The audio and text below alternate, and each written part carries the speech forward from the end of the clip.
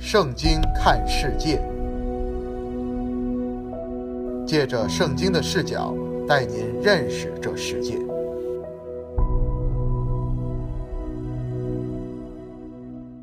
各位弟兄姊妹，各位朋友，大家好。在今天这个圣经看世界的节目里，我们要特别来看一看复活和复活节。复活节要到了，复活节的设立据说是为着纪念和庆祝基督的复活。那首先呢，我们要指出基督的复活是人类历史上一件最重大的事。基督的道成肉身，基督的钉十字架和基督的复活，这三件事可以说是人类历史乃至宇宙历史上最重大的事。所以基督的复活首先我们要指出是一个历史的事实。在四本福音书马太、马可、路加、约翰都有关于基督复活的详细记载。那么到了使徒行传，使徒们传扬基督的福音，那在每一个福音的信息里都会讲到基督的复活。比如说在彼得的信息里，保罗的信息里，他们都是传基督复活为福音，他们就是传耶稣和他的复活为福音。那么新约的27卷书，几乎每卷书都会讲到基督的复活。那么在哥林多前书第15章，保罗为了对付否定复活的异端，特别花了1章的篇幅来讲论复活，特别是讲到基督的复活。所以基督的复活在整本圣经中占有重大的地位，是一个重大的事实，是一个历史的事件。就是今天你如果去访问耶路撒冷以色列，你到耶路撒冷去参观的话，一定要去看一看耶稣的那个空坟墓。那么耶稣的墓是空的，如果你去访问的话，在他耶稣的墓那里有一个牌子，那里一个牌子写了什么呢？那里说他不在这里，他已经复活了。所以耶稣的空坟墓证明耶稣的复活，耶稣的复活是一件重大的历史事实。在这里呢，我就讲一个小故事。一个穆斯林一个回教徒跟这个基督徒辩论说你们这个基督徒没有什么朝圣的，我们这个回教徒每年都要去麦加去朝圣。其实那个朝圣呢，就是去参观这个穆罕默德的墓。这个你们这个基督徒去看耶稣的墓没什么看的，耶稣的墓是空的。所以这个基督徒就说是这就是我们所信的基督的跟你们所信的穆罕默德的不同你们的穆罕默德是死了，他的墓还在那里，他的尸首还在坟墓里。但是我们所信的基督呢，他不在坟墓里，他已经复活了。所以我们所信的主是救主，不是教主。我们这位救主是一位复活的救主，他已经死了，但他又从死里复活了。基督自己在启示录那里说他说我曾死过，看现在又活了，直活到永永远远。所以基督的复活是一个重大的历史事实。为什么这个事实这么重大呢？因为基督的复活产生了新造，一个新的创造。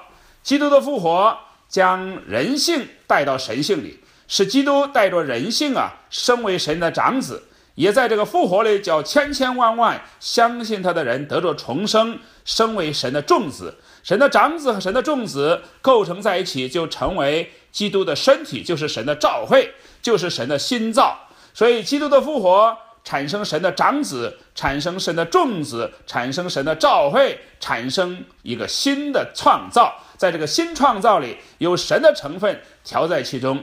所以基督的复活是一个非常非常重大的一个事实。然后呢，我们第二呢要指出基督的生命是一个复活的生命。这里有一个生命是一个复活的生命。这个复活的生命就是神的生命。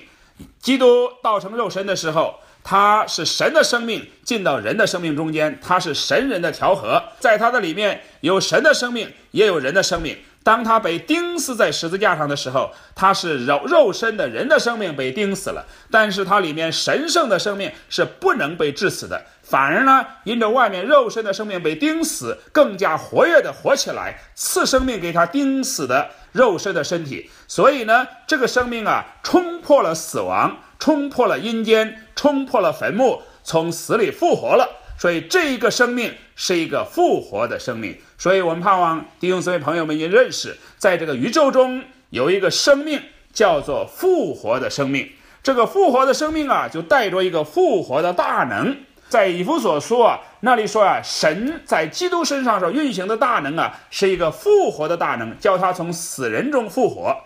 这个大能首先是运行在基督身上，然后呢，这个复活的大能也向着一切信的人传输，也运行在一切相信他的人里面，一切相信他的人身上。所以这个复活的大能是一个传输的大能。你如果相信他，你如果接受他，这个复活的生命就要进到你的里面，你就能够经历这个复活的大能。这个复活的大能叫我们的灵先活过来，也叫我们的魂被点活，也叫我们的身体必死的身体也能够复活过来。这是第三，这个复活有一个复活的大能。第四呢，复活实在说来就是一个人位。基督说，我是复活，我是生命，信入我的人虽然死了也必复活。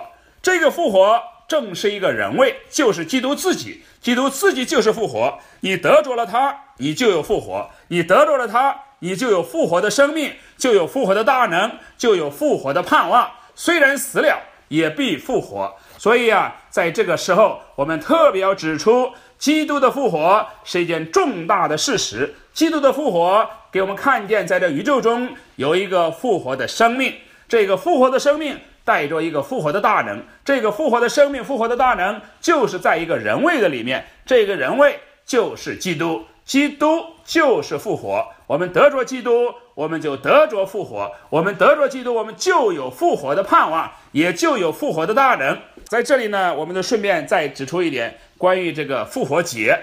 圣经里的的确确有复活这个事实，复活这个生命，复活这个大能，也有复活这个人位。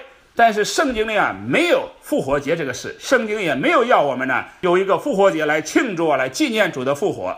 圣经甚至也没有圣诞节这件事，圣经也没有告诉我们要庆祝主的诞生，主的复活。圣经的的确确要叫我们纪念主的死。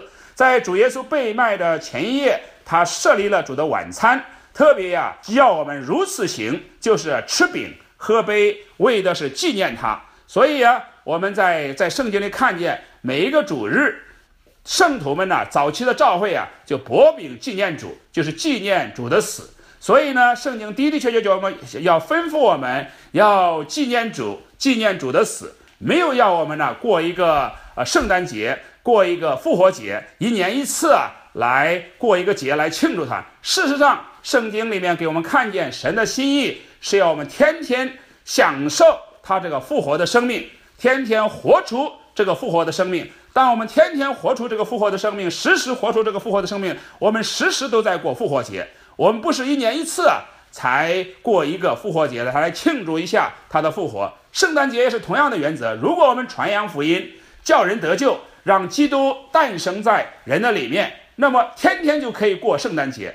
如果我们天天享受基督这个复活的生命，经历这个复活的生命，经历这个复活的大能，让这个复活的生命在我们里面运行，在我们里面成长，在我们身上活出来的话，我们天天时时都是在过复活节。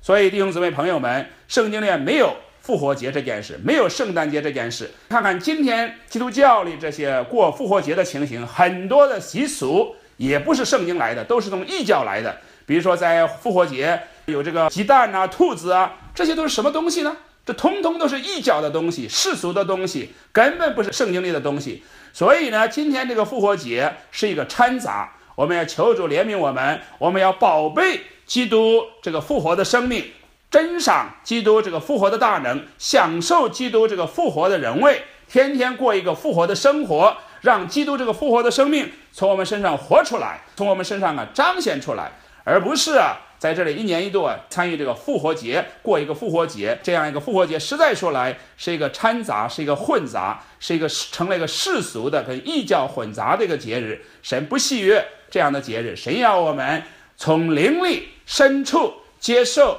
基督这个复活的生命，珍赏基督这个复活的大能，经历他这个复活的大能，让他的复活的生命在我们身上做工，在我们身上活出来。然后呢，我们活出这个复活的生命的时候，弟兄姊妹朋友们，我们就有一个复活的盼望。这个复活的盼望就是我们肉身虽然死了也必复活，他要把这个复活的生命，要把我们的全人都带到复活里，都带到新造里，都带到新耶路撒冷里。这个实在说来是复活的真实的意义，是神心头的渴望。求主恩待我们宝贝珍赏主的复活，我们也享受这个复活的生命，我们也能够在日常的生活中活出这个复活的生命，这是主所盼望的。